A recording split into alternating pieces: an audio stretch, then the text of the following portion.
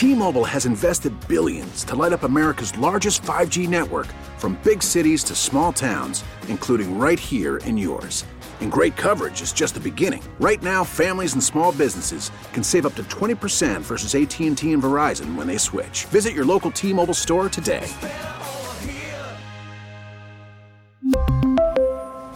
Plan savings with 3 lines of T-Mobile Essentials versus comparable available plans. Plan features and taxes and fees may vary.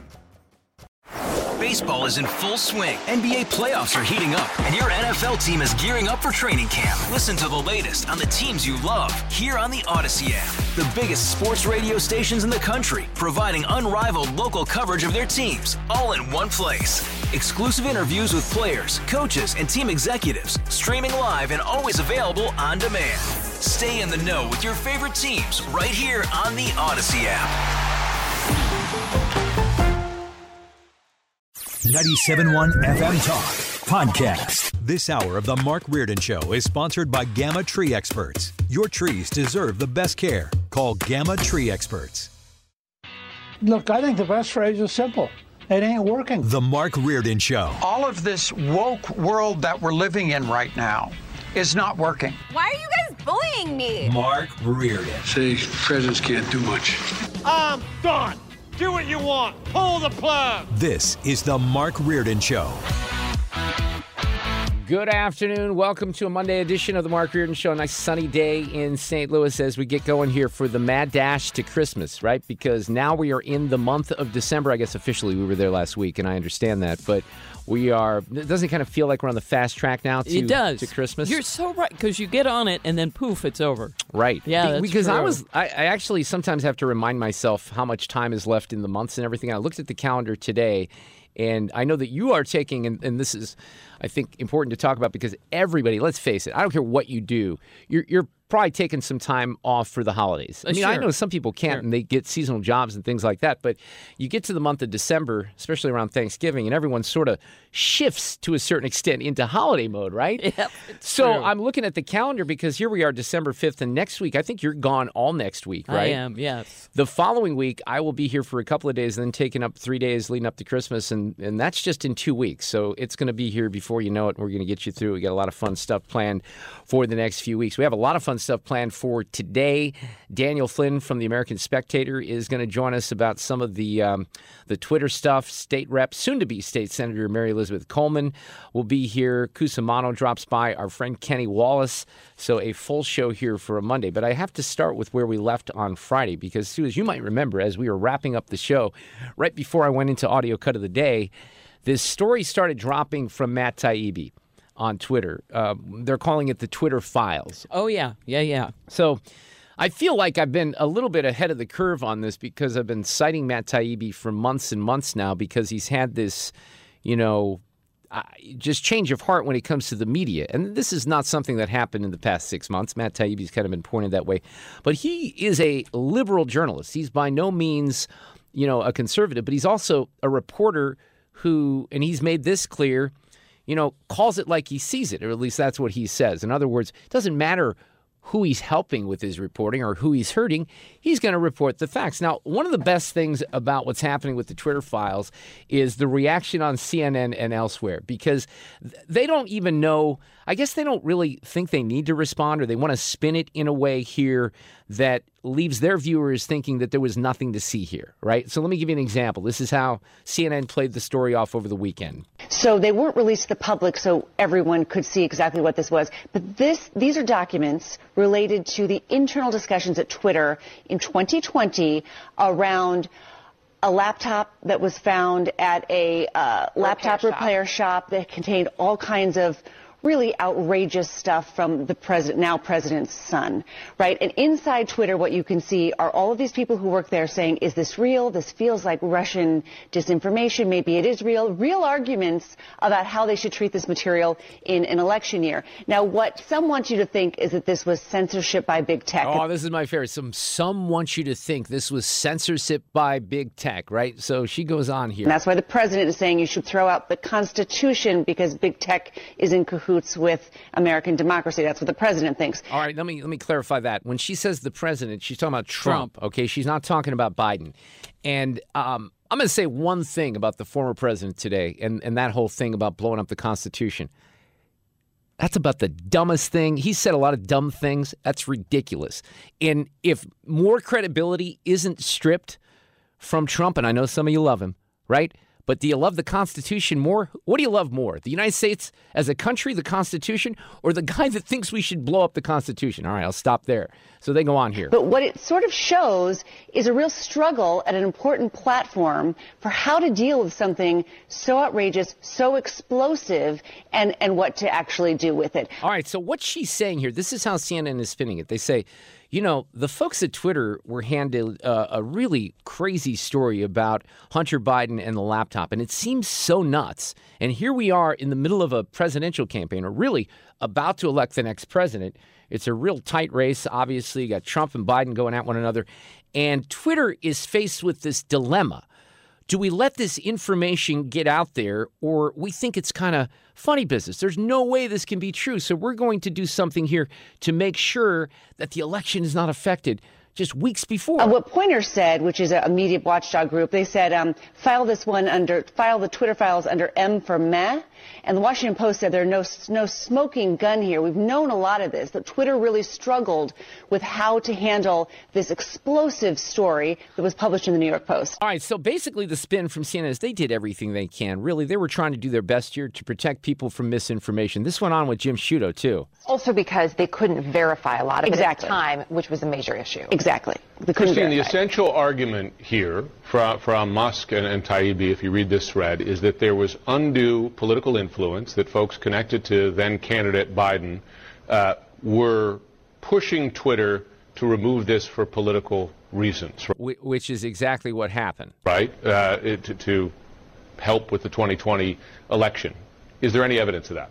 So what you see in these files are Republicans and Democrats at times going to Twitter and saying, hey, we don't know if this is true. Hey, you shouldn't elevate this or this. There were both parties, although more Democrats than Republicans from what we've seen in this thread. All right, so let's address that. Well, let's localize this just a little bit. Let's say it's the St. Louis Post-Dispatch, because this happens on a daily basis. You'll have coverage from political candidates, Sam Page and Mark Mantovani or Jane Duker, whoever the candidates might be, Governor Parson, I don't care what it is. And those campaigns will regularly, or the people connected with public officials, will regularly get with editors at a newspaper and say, look, you know, we don't think this is fair. They're making their case, right? That's fine. That's fair to do.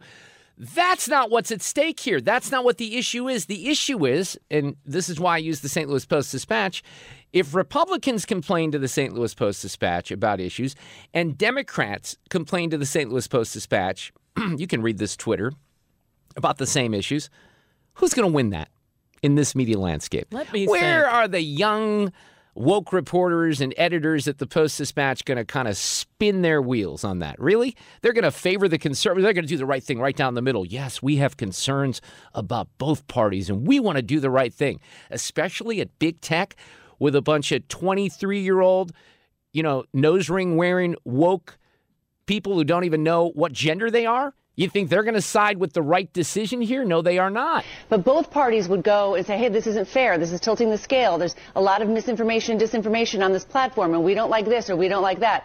So this, again, shows the struggle, I think, Twitter had at the time to being a real arbiter of real information. We know that all of the social media sites have had a difficulty with that. Elon Musk is teasing, I guess, that there's going to be even more that will be coming from these so-called Twitter files via Taibbi, this writer who has disdained, frankly, the mainstream media. Let's tell you, they want to give him no credit whatsoever. He's got an issue because your profession is embarrassing right now. It's embarrassing all around. And Glenn Greenwald, who, by the way, is at the Washington Post, said CNN's news story on the Taibbi reporting has to be read to be believed. It reads like the rantings of any resistance maniac. Any conservative, hashtag resistance maniac, any conservative who thinks CNN changed because they fired a couple of blatant Dems is fooling themselves. By the way, I never thought that they would change at all. I think they're just scaling back on payroll, et cetera. One of the worst parts, he said, of the CNN piece is it cites the belief of Twitter execs and former intelligence officials that Biden's docs were a Russian hack and a leak operation without mentioning that this was a lie. a lie repeated by CNN. Twitter knew that it had no evidence, right? Now, he cites the New York Times. They do a piece about this. And Greenwald says that article is not great, but if you put it next to the CNN rant, you'll see immediately how CNN, like NBC, has a horde of reporters, quote unquote, who are identical to DNC operatives and hashtag resistance fanatics and report just like them. And, you know, that was a news story. What you were hearing there was a breakdown of what they wrote in their piece on the air. And even if it was just an op-ed written by one of the most loyal DNC partisans, Glenn Greenwald says it would still be outrageous given its resuscitation of the lie that the Biden docs could have been Russian. That's not a news story, right? So Musk gets involved here on the Taibbi front because they're going to rip him and say, oh, he's just this fringe guy. Elon Musk went to him. Elon Musk went to a big lefty journalist who just cares about the quality of reporting and facts. Well, I think those people should be looking in the mirror and wondering why they were deceptive. Why did they deceive the American public? And instead of trying to redirect blame to Matt Taibbi, they seem to be accepting some responsibility themselves for not being truthful to the American public. Yeah. Now, you want to talk about collusion? You know, we heard a lot about Russian collusion, right, leading up to the 2020 election and the 2016 election. How about Democrat collusion? Clearly, if Twitter is doing one team's bidding before an election, shutting down dissenting voices on a pivotal election, that is the very definition of election interference. I mean, what the hell else would you? Of course, it's like, yes. It's so obvious. It's unbelievable that, well, maybe it's not, that the CNNs and others are trying to spin on this. And why is the mainstream media ignoring this? Why are they saying, meh, nothing to see here? Trying to turn it into a nothing burger because they were complicit in deceiving the American public. And so rather than admit that they lied to the public, they're trying to pretend that this is a nothing burger. All right. And that's, I think, exactly right. We're just going to put all the information out there, try to get a clean slate to provide the most truthful, accurate, and timely information to the people. Twitter was acting like an arm of the Democratic National Committee. It was absurd. I think there will be more smoking guns because the obvious next question is, well, what happened after the election? Yeah, I think there's going to be more information. Good for Matt Taibbi and good for Elon Musk trusting Matt Taibbi with the information and not the mainstream media, because those are the last people that you would turn to right now. We'll take a break. We'll come back. Daniel Flynn, who's a senior editor at the American Spectator, wrote a piece about how Apple and China want to delete apps on your phone. We'll tie it into the Twitter stuff. State Rep, soon-to-be State Senator Mary Elizabeth Coleman coming up a little bit later. T-Mobile has invested billions to light up America's largest 5G network, from big cities to small towns, including right here in yours. And great coverage is just the beginning. Right now, families and small businesses can save up to 20% versus AT&T and Verizon when they switch. Visit your local T-Mobile store today.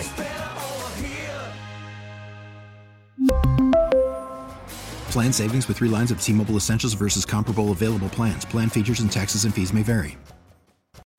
Baseball is in full swing. NBA playoffs are heating up, and your NFL team is gearing up for training camp. Listen to the latest on the teams you love here on the Odyssey app. The biggest sports radio stations in the country, providing unrivaled local coverage of their teams, all in one place. Exclusive interviews with players, coaches, and team executives, streaming live and always available on demand. Stay in the know with your favorite teams right here on the Odyssey app.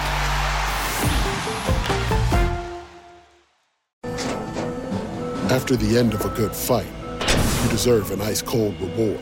Modelo is the mark of a fighter. You've earned this rich golden lager with a crisp, refreshing taste. Because you know, the bigger the fight, the better the reward. You put in the hours, the energy, the tough labor. You are a fighter, and Modelo is your reward. Modelo, the mark of a fighter. Drink responsibly. Beer imported by Crown Imports, Chicago, Illinois. Hey, Sue, remember when we did the broadcast at Rock and Brews about 5 or 6 weeks ago? Was it that long ago? Yeah, Man, vividly, I'll tell you yes. what. Remember, Amir came by. Amir Hezek, who is retired gunnery sergeant with the United States Marine Corps, and he's been a good friend of the program. He's going to come in the studio to talk about the latest with Russia and Ukraine. And I think that's going to be a fascinating conversation. So I went to the pageant last night. I have to throw this in. I saw the band Foals, outstanding. But I took an Uber home from University City. And my Uber driver, for the first, 7 minutes of the ride, we were pretty quiet. But I noticed he had an accent. And I said, I was in the mood to be chatty. I said, where are you from? He's from Russia. Oh, wow. And we had a 20-minute conversation that was very interesting about this war. And he's not necessarily on the side of the Ukrainians. Now, he is Russian, but he did offer some interesting perspectives. So I look forward to hearing that, we'll talk. I mean, honest to God, I should have probably asked the guy. I said, will you come on with Amir tomorrow? Because I think it could have been an interesting conversation. But interesting. I told him I'd be talking about it today, so maybe if you're listening, Uber driver, I can't remember what his name was. Did he say something that you thought, oh, okay? I mean, did he make good points? He did. I mean, look, he had an analogy of, think about if some of this stuff was happening in Mexico and the tables were turned. Now, the difference here is that the former Soviet Union is a dictatorship and there's not a lot of freedom there. So I wasn't going to push back with the Uber guy last night too much because I didn't want to get kicked out of the car. I wanted to get home. I understand. I'm not going to tell you that I agreed with everything he said, but I did think that he made some interesting points, and we'll get to that here in the next hour. Daniel Flynn is with us this afternoon. He's back with us, senior editor at the American Spectator, the author of Cult City, Harvey Milk, Jim Jones, and 10 Days That Shook San Francisco. You might remember we had him on for that.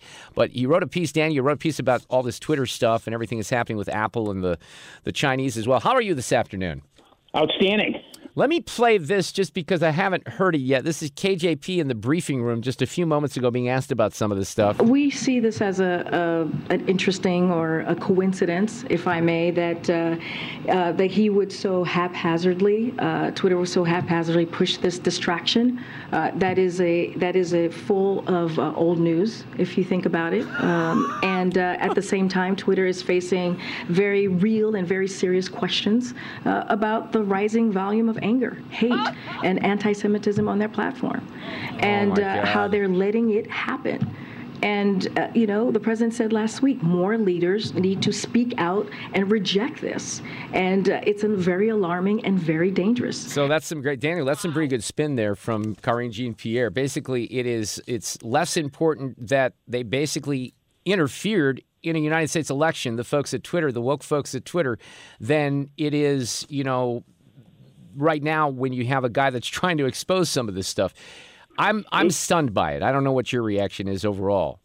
I'm not stunned by it because it's the template. It's the playbook. If you look at from 2016, when we found out from Durham's probe and from the Inspector General that there was all sorts of shenanigans going on within the Justice Department in order to sort of fabricate this Russian collusion hoax. By the time it all came out, it was old news.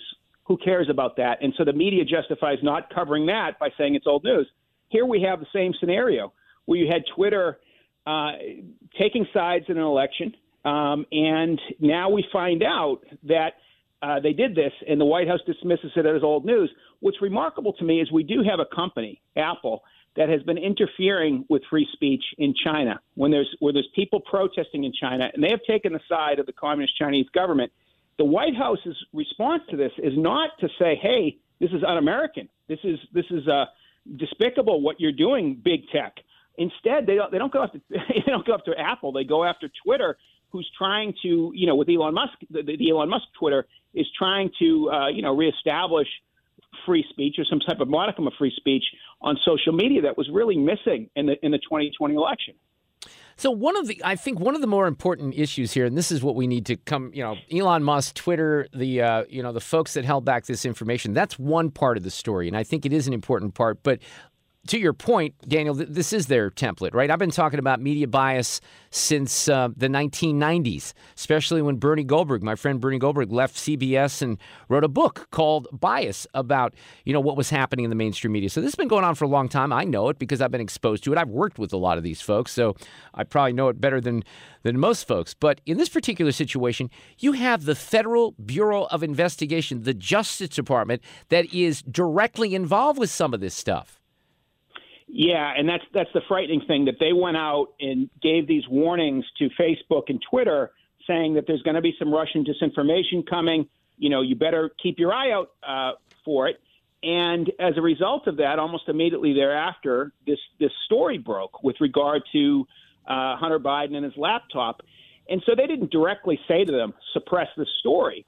But it gets kind of it gets a little bit shady where you have an arm of the federal government essentially running interference for the Biden campaign.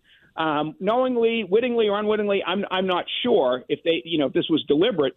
But the fact that you had all of these deep state people, all of these guys like Clapper, that came out and signed this document saying that it had all the earmarks of Russian disinformation, the Hunter laptop story, that connected with what the FBI did, it just makes you wonder about them. And it you go back to 2016 and the FBI's involvement in all this with Peter Strzok and Page and all of these people. And so there does seem to be some, there's 35,000 FBI agents. I'm sure, I know some of them. Sure, they're great people. I used to interview James Kallstrom all the time. He was a great guy. And so you can't condemn the entire Bureau, but there's some rotten apples in every bunch, and there seems to be a lot of rotten apples with regard to the FBI these days, and that's just a shame. So, and could I add to that one thing? Yeah, absolutely. One of the amazing things about that IG report from the Russian collusion and from the Hillary emails that came out a few years ago is they made a recommendation that there was a weird thing going on where the FBI was assigning all of the same people to all of the high-profile political cases, and they said, you should stop doing this.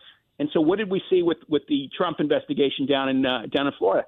Gee, it was a lot of the same characters. So they didn't follow what the IG asked them to do. And that's very curious to me that they have the same people on these high-profile political cases. Why is that?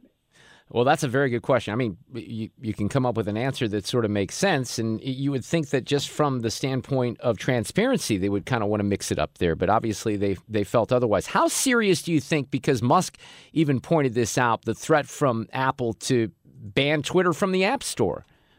Well, they already did it, right? Did they do it with Parler or Gab or whoever they did it with already?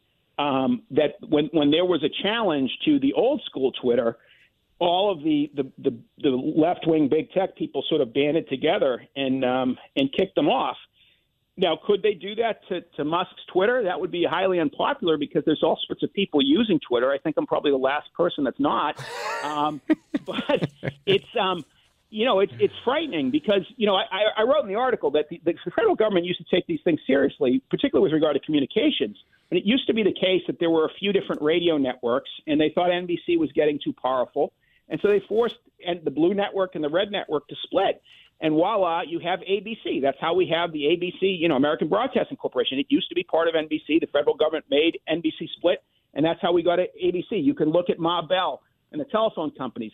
And so it's not just in cases like Standard Oil where the government doesn't want monopolies or, huge control, but especially with regard to communications. If you have one or two companies controlling the flow of information, that's really dangerous.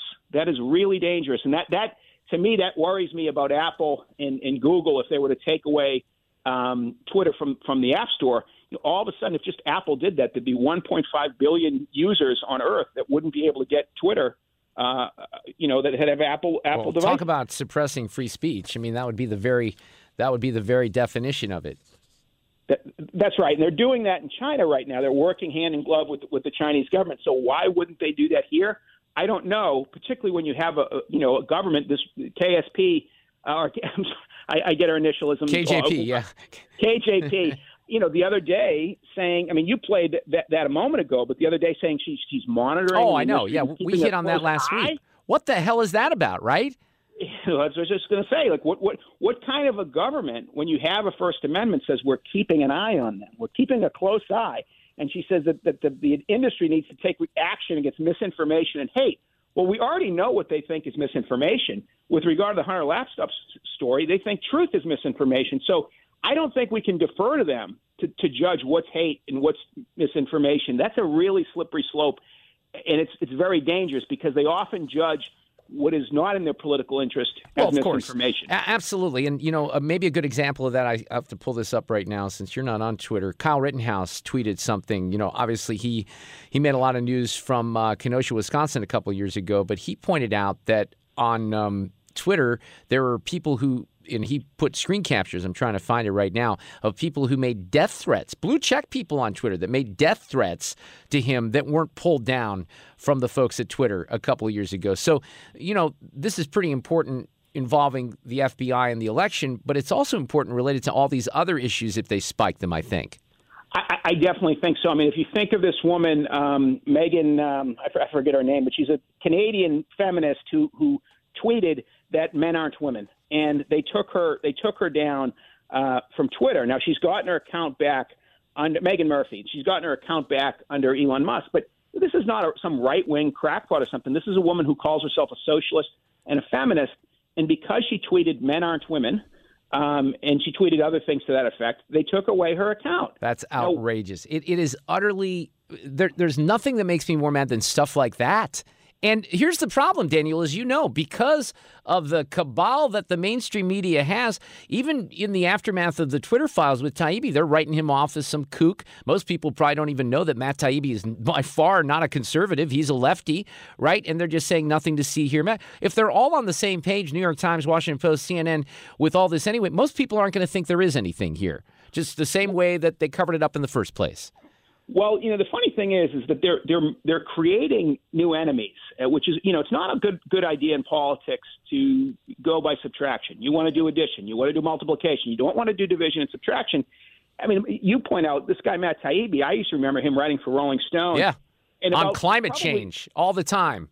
Climate change, but also he used to write about Russia. And I recall one time he said that the worst Russian leader of the last 100 years was by far Boris Yeltsin. And I thought, well, gee, I can think of another couple guys that were worse than him. And so it wasn't that this guy was just like a mainline liberal. He was far out there. Yeah, he was. Now he's on our side. Now Glenn Greenwald's on our side. How did the world get like that when people like that are all of a sudden, who are very left-wing? I mean, Joe Rogan is a very left-wing guy, but now because Bill Maher. Look, you can put Bill Maher into that camp too, and I don't think they're on our side necessarily. They're just saying enough is enough. They can't sell their souls anymore. Taibbi basically laid it out last week when he was talking about some of the stuff. You did this debate, and I highlighted this even before the Twitter files came out. On Wednesday, I was talking about these monk debates that he did in Toronto on whether or not the mainstream media has officially, died. And his case was in the monk debates, which is something they do in Toronto over years. Yes, in fact, they did. So I highlighted that. I've been talking about Matt Taibbi for a while. I thought it was interesting that Elon Musk trusted him because he's seen that Taibbi basically has said, look, you cannot trust the New York Times and the CNNs of the world. He'll throw Fox under the bus as well. He's not necessarily taking their side in everything, but this trust in the media is gone and probably not coming back, which is pretty sad. It's strange thing about it is that, and I don't think the journalists realize that, but the more aggressive they become, the more blatant they are in their bashing of conservatives, the less credibility they have because the public just sees them as partisan. So whatever is coming out of their mouth, it's like the boy who cried wolf. Even when they say things that are true, there's going to be distrust from conservatives.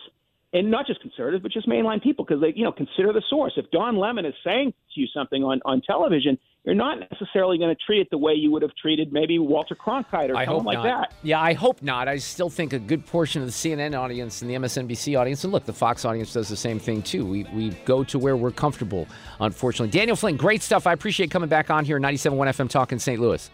Thank you so much. All right, take care. Rebecca Reardon shot me a traffic note, Sue Thomas. I shared it with you, and this might affect some folks out there in West County, right? Yeah, it's an accident. It looks like it's southbound 141 approaching Vance Road, but there's a jam northbound as well, and that goes back really to 44. So some slow-moving traffic there. Once you get north of Vance, things look a little bit better. Awesome. We'll keep you posted on that. We are joined by State Senator-elect. I can't call her state rep anymore, I guess. State Senator-elect sounds pretty important. Mary Elizabeth Coleman. She's a veteran of the Round Table. She represents a good portion of Jefferson County. How are you this afternoon? I'm doing great. 55 South out of downtown is also a little jammed up. I just drove through there, and it's rough. We hit that earlier. It's because you're down to one lane. They took one lane down in the roadwork area, so only one lane is getting by south of Broadway. It's great. Thank you for the updates, though. We're getting all kinds of updates here. It is kind of a nice day, though, so enjoy that. So we are getting real close here to you becoming a state senator. We had Nick Shore on the roundtable on Friday, so you're basically laying out some legislative priorities. So let's talk about that. You in particular, and you do these things called, and you can kind of describe the minutia here, but there's pre-filing of legislation that goes on in the month of December with intention to, get these bills to the floor and hopefully to the governor's desk next year, right? That's right. So I think really Republicans don't do a great job often of explaining why the ideas that we have are going to help the actual taxpayers. I think we can sometimes get a little bit stuck in our talking points, or we can kind of work on things that seem like a really big deal in the Capitol building. But if you told, people at soccer practice, or I guess now basketball season, that who cares, right? It doesn't seem to make much of a difference in their lives. And so my first set of initiatives that I'm going to be working on in the Senate are things that are, the kind of thing that would really make an impact on working families. Well, let's start with the SB 161, where that would eliminate the state sales tax on groceries. Now, I'm a little confused by that. I thought that we don't pay sales tax on some grocery items. Yeah, so we have some tax. It's kind of confusing because there's a constitutional provision that says you can't tax necessities. But then back in the early mid-'90s, there was a Prop C language that got passed that put a 1% sales tax on grocery items at the state level. And then there's some local taxes also. So what this is doing is trying to eliminate the 1% sales tax. I worked on it in the House. I'll continue to work on it. My hope is that we can get VLTs passed, those are video lottery terminals, that would offset the revenue that particular tax is funding for our schools. So I don't want to short our schools any money, but I do want to make sure that everything is more expensive. And I find it offensive that we're having to tax necessities that are food items. I mean, this is not a luxury. See, again, I didn't even think that was going on. I knew that some of the things that, like if you go to Target, I think you're taxed on some things but not taxed on other things depending on what you buy, grocery versus other supplies. But the deal with that, though, is you said the video lottery terminals. Are those the things that aren't legal now that people have in the stores that can't be cracked down on, or is that something different? Because I still get confused by that. Yeah, that's exactly right. So we've got right now, really all across Missouri, there are things that people call gray machines. And they're called gray because it's not black or white if they're allowed or not. So the proponents who manufacture them and set them up say, hey, that's not really gambling because if you push a certain button, you're able to tell what the outcome is going to be before you bet. And so they're everywhere. I mean, they just have really proliferated. And people want to play them, and they are doing it. And so there's been Senator Denny Hoskins has been working since he was even in the House. He's starting, I think, his 7th year in the Senate. So he filed Senate Bill 1, which is to say, listen, enough of this. We got to regulate this like all other gambling. We want to make sure that it's fair and that there's tax revenue being paid on it. And so Well, that seems like a smart approach, especially if they're everywhere, and they are everywhere. I even had some that went in the fast lane at 141 and 44. I saw like 3 guys. There was a lawn crew or something a couple of months ago just, spinning the wheels on those, and I've heard of them, and I think I've seen them, down south on 44, but I really hadn't seen any penetrate into the immediate, area right around the 270 Beltway, and I guess everyone decides to take a chance on them because you can't crack down on them, right? There's nobody from the state going in saying you can't have those. Yeah, that's right. The Highway Patrol has said they're not currently going to be looking into them, and the Lottery Commission says, hey, we should really be regulating them. It's kind of a mess that people are just kicking down the road. But the upshot of it is it should bring in, if we legalize it and make sure that they're being operated fairly, $250 to $300 million in revenue, from optional behavior, and we can use that to cut taxes on things that everybody needs, like groceries. And so that's what I'm proposing, is that the poorest of the poor aren't shouldering the benefits, the burdens of this. And if you want to bet, fine, let's make sure it's fair and take a cut of it. So handicapping that issue seems like that's not a big hurdle to get to the governor's desk, you would think. Well, it seems like a priority to everybody this year, but I got to tell you, Senator Hoskins has been working on this, I think, for 8 or 9 years.